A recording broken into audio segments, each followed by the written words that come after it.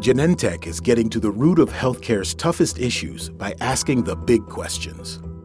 What if access and outcomes were not determined by skin color, sexuality, gender, or zip code? How do we move beyond buzzwords to actually make health equity a reality? At Genentech, asking bigger questions and finding the answers leads to action. They're partnering across the medical community to make clinical research as diverse as the world they serve. They're uplifting the voices and expertise of those who are often ignored and most harmed by inequities in healthcare. Learn more about how biotech industry pioneer Genentech is disrupting the status quo to advance health equity at gene.com/askbiggerquestions.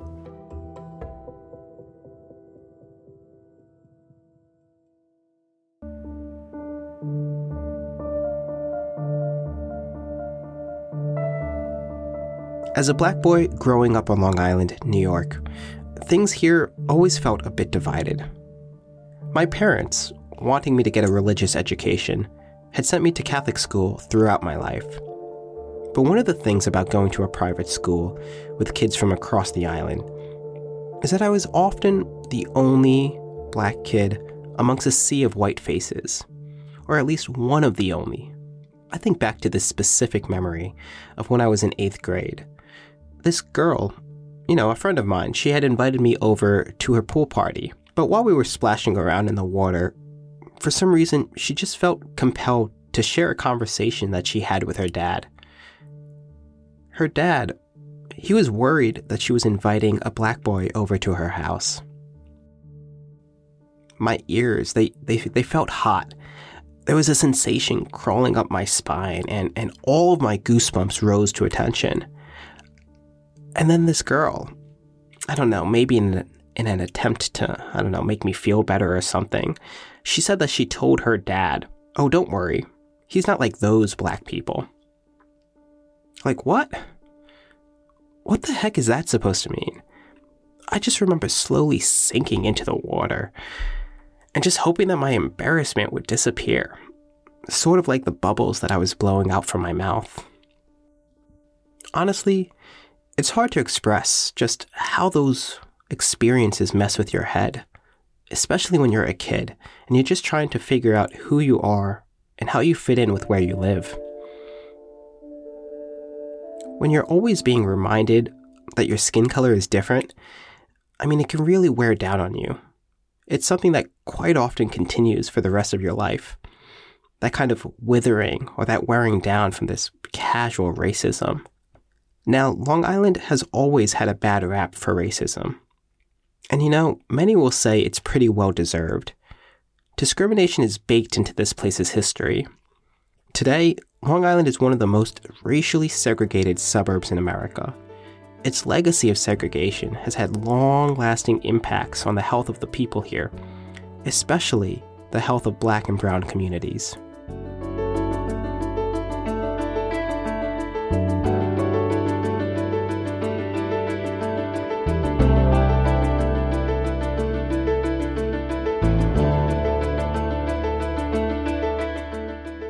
My name is Nicholas St. Fleur.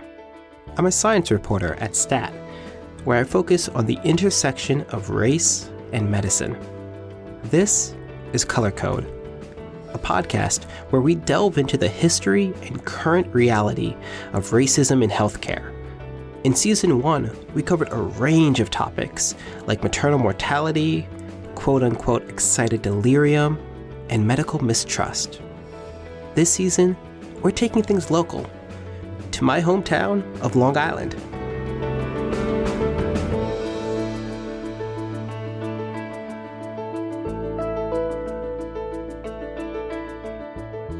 For Manhasset, press 3 for Massapequa. You have selected one way from Ronkonkoma to Penn Station. We decided to focus on Long Island because it's where I live and where I grew up. It's also a microcosm of health inequities that we see across this country, particularly in suburbs. Through these episodes, we'll hear from researchers, patients, clinicians, and environmental advocates on Long Island who are raising the alarm on racism in our healthcare system. This podcast is for anyone interested in helping close racial health gaps in medicine. So if you're from Long Island, or you just want to learn more about how where you live impacts your health, this season is for you. So some background before we start. Long Island is a suburb of New York City. There's about 3 million people living here. And as most locals will tell you, it's on Long Island, not in Long Island.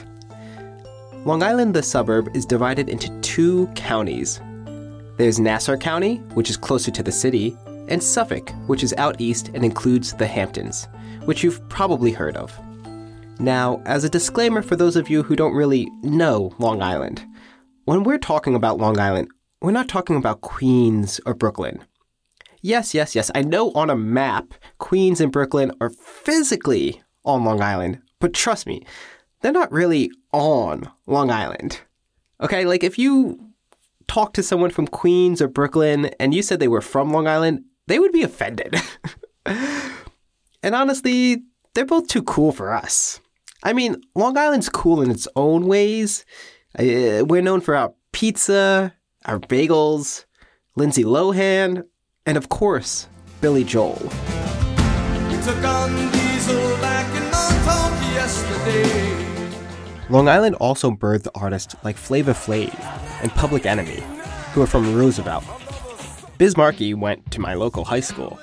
And then there's newbies to the rap scene like Lil Tecca, who grew up in Cedarhurst.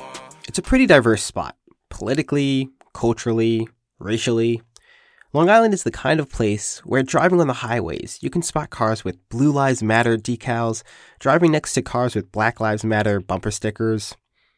Now, I'll be the first to admit, I'm by no means an expert on Long Island. I'm learning more and more about this place through doing research for this podcast. But it is where I've spent the majority of my life. So I probably know it better than any other place in America. Part of the reason why the Color Code team settled on Long Island for this season is because we were looking at places across the country that declared racism a public health emergency. We wanted to explore whether there was any bite behind the declarations, or if they were just mere gestures. Following the events of 2020, when the COVID-19 pandemic put racial health inequities on full display, and our nation was embroiled in a quote-unquote racial reckoning following the murder of George Floyd, there was this movement to finally acknowledge the impact that systemic racism plays in the healthcare system. More than 200 places in the U.S. had made their declarations. As protesters take to the streets here and around the country demanding racial justice. Today, I want to take this opportunity to talk about racism and equality. Racism is now officially a public health crisis in New York City. Yesterday, the city's board... Though New York City had made a declaration, and Governor Kathy Hochul later made a declaration as well for the state, Long Island as a region was silent. A really interesting issue here in Long Island is that if you told people, we're going to declare, racism a public health issue, people would be like, we don't need that here. We don't have a problem. That's Martine Hackett. She's an associate professor of public health at Hofstra University, which is in Hempstead here on Long Island. After we decided to focus this season of Color Code on Long Island, she was the first person we wanted to speak with. She's a sociologist, and she's working on a book about suburban public health, something that not many other scholars are focusing on. Naively, about 10 years ago, when I first started identifying these issues, I thought, surely it's because people just don't know. Mm-hmm. So this would be my job, right, to be able to let people know about this issue. And sadly, what I found out is people did know. And had known for a really long time that these issues were real.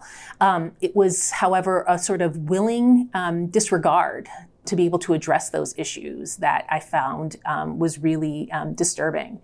I mean, I have to tell you, I know I sound weird, but I mean, it's like I really do feel that way sometimes. Mm-hmm. It really is like I call it like an academic silence around this issue, and I mean, I don't know. Dr. Hackett is particularly interested in how suburbs became suburbs and the intersection of place and health. The idea of racism as a public health issue or a public health emergency is not something that you would ever see here on Long Island, because people are invested in keeping things the way that they are. And I think that until people can even admit that, you will not see any kind of a change in that. And I think that, what I have also seen is that people get extremely defensive. White people get very defensive in Long Island if you mention even anything like this. Like they will literally say, I'm offended, and almost like leave the conversation because of how much they think that it is not applicable. That resonates a lot with my experience here on Long Island. My white friends growing up, they'd mostly avoid the subject. But all of my black friends and my family here, they have stories upon stories to share of being discriminated against. So how did we get here? The roots of segregation on Long Island, they start with a place called Levittown in Nassau. About a 20-minute drive from where Dr. Hackett and I were talking. Long Island, New York, America's fastest growing community. Levittown is what's known as the first post-World War II suburb. It's the first mass-developed suburb in the United States.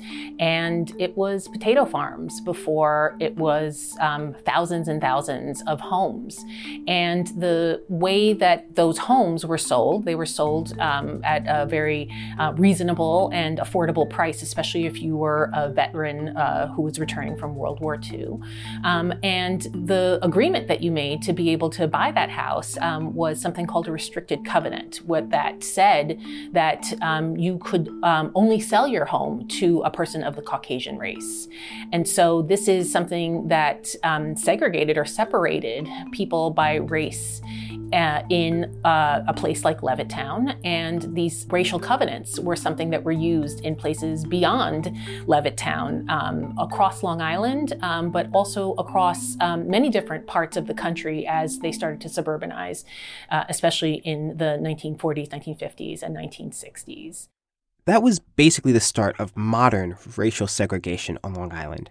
Today you'll see that places like Levittown are still a majority white, while other zip codes like Hempstead are largely black and Latino. When we see those differences and the starkness of those differences, we recognize that these are not sort of choices that people were making in terms of where they wanted to live, but where they were allowed to live. We know that on Long Island, urban renewal was also known as Negro removal, right? Some people would call it, because places like Rockville Center, which in the 1950s had a significant African-American population, those homes were considered to be unsanitary for them to be able to live. And as part of urban renewal, you could basically kick people out and, create new housing with the promise that they would be brought back once the new housing was developed, but they never were. They were basically segregated or separated. These efforts to separate people aren't relics of Long Island's past. Dr. Hackett says they've more or less taken on a new name. Zoning, don't even get me started. Zoning, it has public health as its core reason and rationale, scientific rationale, in that if we can imagine that zoning is part of the key of racial residential segregation and separation, saying, for example, with zoning, this is where single family houses should be, this is the lot size that we should have. You cannot have multifamily housing in this area. You cannot have these kinds of businesses or factories or whatever in this neighborhood, but you can have them here. What is happening in the Long Island is a sort of the leading edge of what we can sort of imagine happening when it comes to the suburbs and health.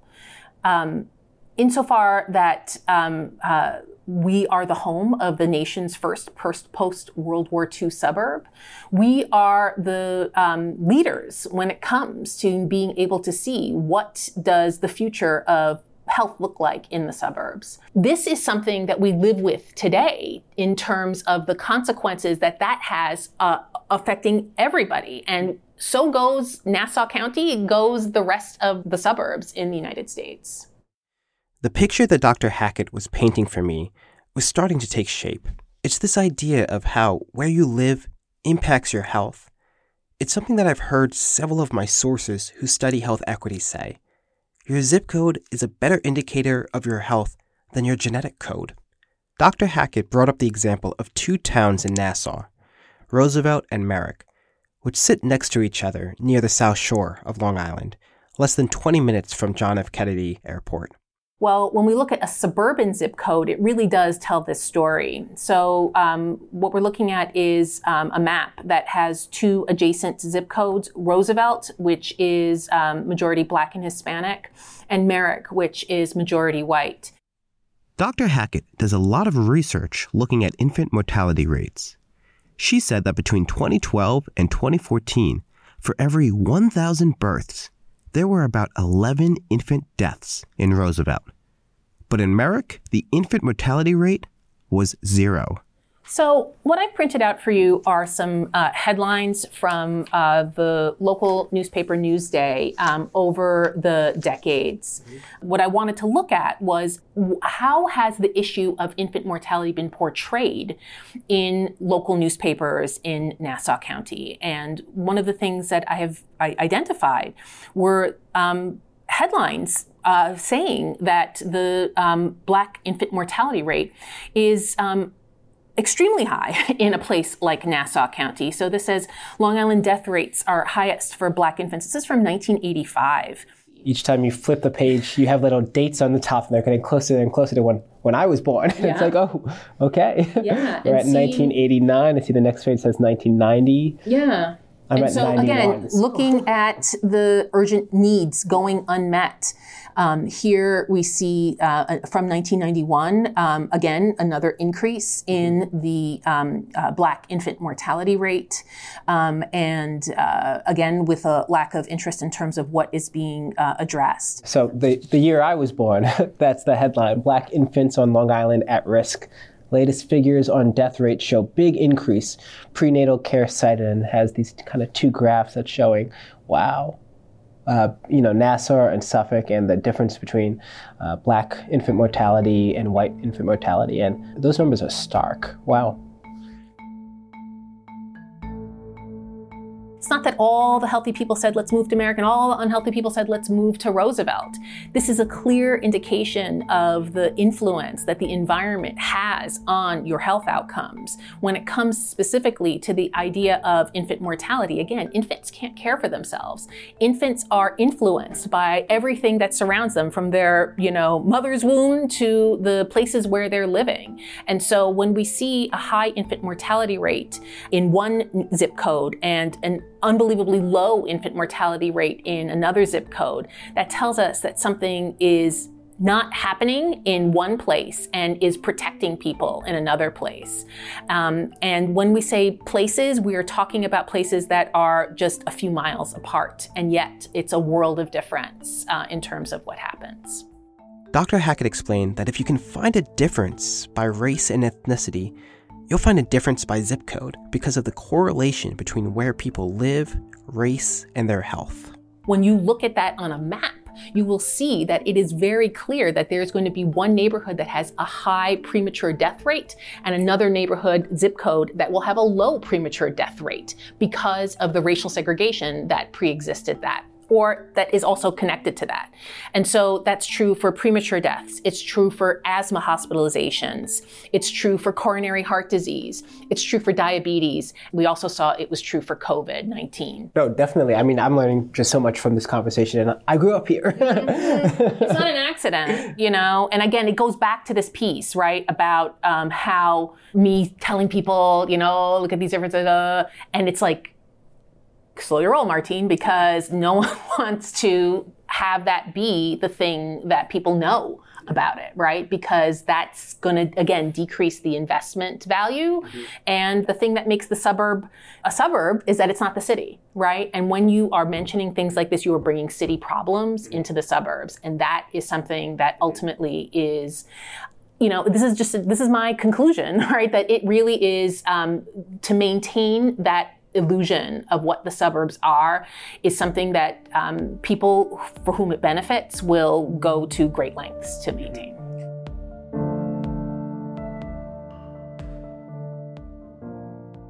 After speaking with Martine Hackett about her work on Long Island, the health disparities here, and the cascading effects that segregation has had on people's health, it just got me thinking a lot about my own life and my own memories growing up here.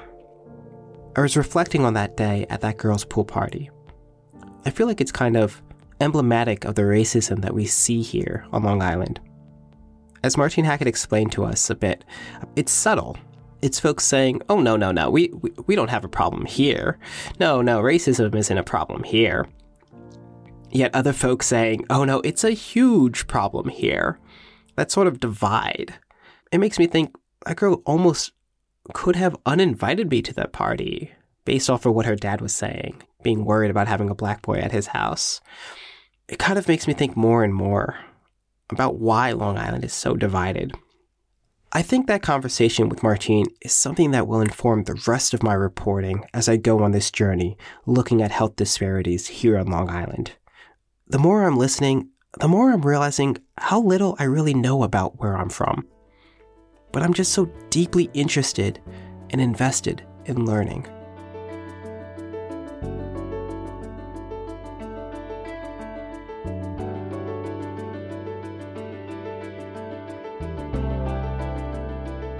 Join me on this journey as I explore how where you live impacts your health.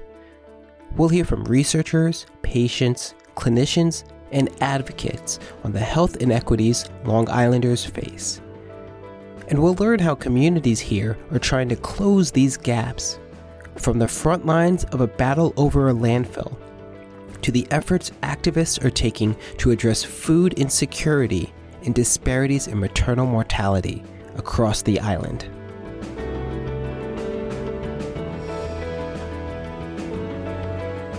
Thank you for listening and being a part of our Color Code community. Our team here at STAT is Alyssa Ambrose, Hyacinth Empinado, Teresa Gaffney, and me, Nick St. Fleur. Skylar Swenson is our editor, and Anil Oza is our intern. Our theme music is by Brian Joel. Thanks to the Commonwealth Fund for supporting this podcast. If you like the podcast, please leave a review and subscribe. And if you have any thoughts for us, you can reach us at colorcode@statnews.com.